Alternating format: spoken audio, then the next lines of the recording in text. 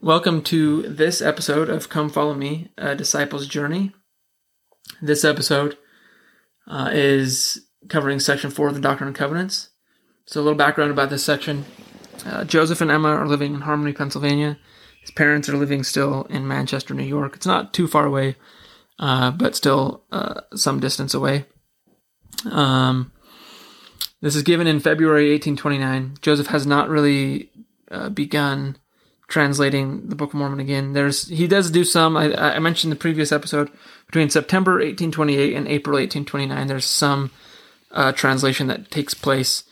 Emma acted as scribe again for a little bit, and potentially even her brother also helped, but he did not translate very much during this time. So there's not a lot in terms of translating the Book of Mormon going on at this time.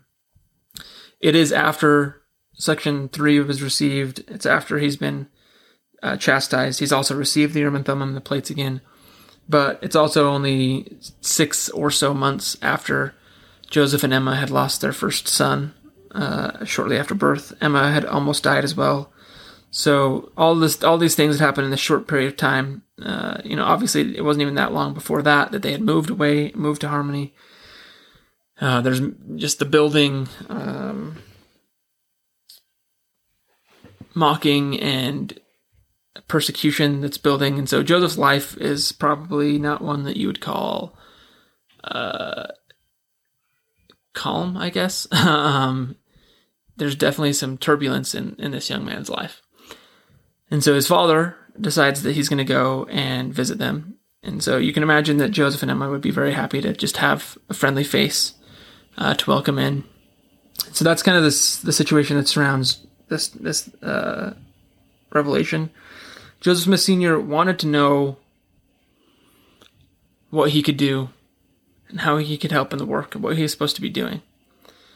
Something that stands out to me in Section 4 of the Doctrine and Covenants is that it lays out the qualifications to be a part of the gathering of Israel, to be on the Lord's errand. And it doesn't mention anything about your net worth or how much income you have or what kind of house you live in or what kind of car you drive. Doesn't matter. It doesn't mention anything about which college you attended or what degrees you hold or whether you hold degrees or went to college at all. It says nothing about your worldly knowledge, standing, or wealth. The qualifications given to Joseph Smith Sr. through his son, Joseph Smith Jr., are simple, powerful, maybe not always easy, but available to anyone. O ye that embark in the service of God, see that ye serve him with all your heart, might, mind, and strength, that ye may stand blameless before God at the last day. President Oaks, about that verse, said, it's not enough for us to serve with all of our might and strength, but we must serve also with all of our heart and mind. And so it takes something. It takes some effort. It's not always easy, and it's not meant to be, but it is meant to be available for all people. And then he says, if you have desires to serve God, you're called to the work.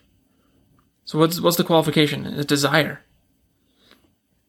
Joseph Smith Sr., a man who, as I mentioned in a previous episode, by his own admission, drank too much and was definitely not a wealthy man.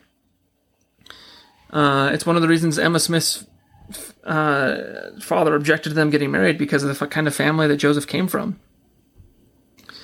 In terms of just worldly possessions.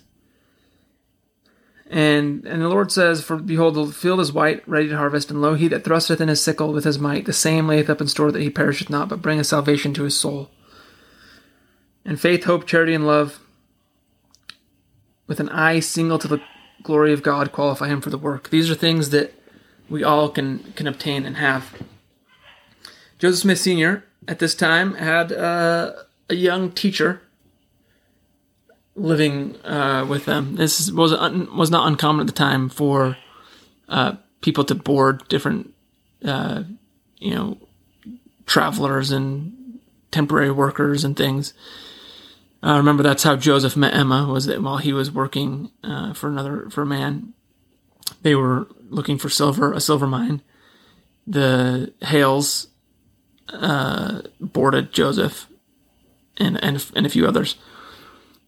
So Joseph and Lucy Mack Smith were boarding a young teacher. They'd been pretty tight-lipped, hadn't really shared much about Joseph and what was going on with their son and who he was and what revelations he had and visions he had, and they didn't really say much to him. After this revelation, section 4, was given to Joseph Smith for his father, and he relays it to his father, that changed, and he starts talking a little bit more to that teacher, whose name is Oliver Cowdery.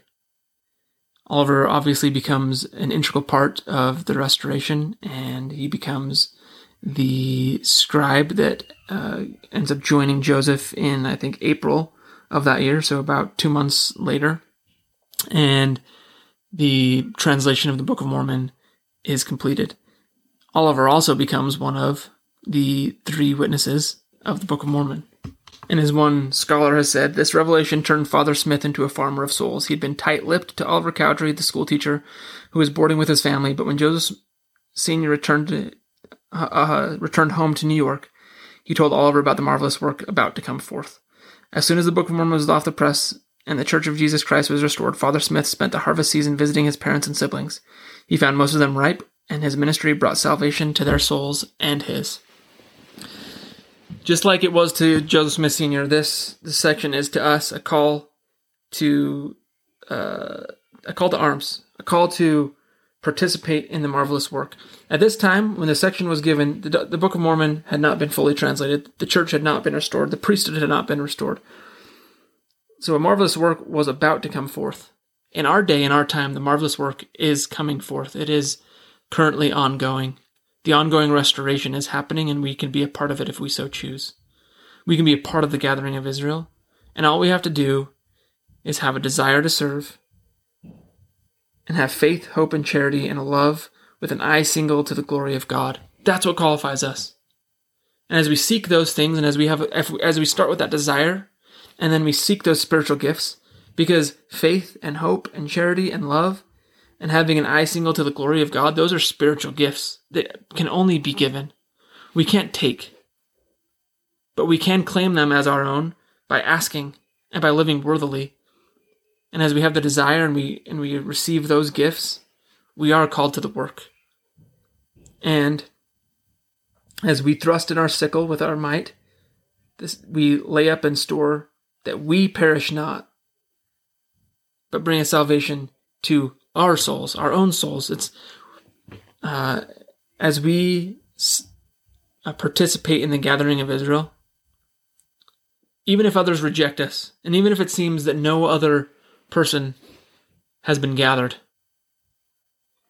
if we've had that desire, and if we've received those spiritual gifts, we've allowed ourselves to be gathered, and we've let God prevail in our life.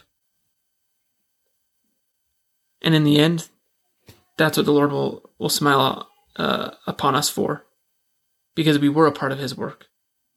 Whether other people accepted what we were sharing, that's up to them. And whether the Lord smiles on them, that's between them and Him.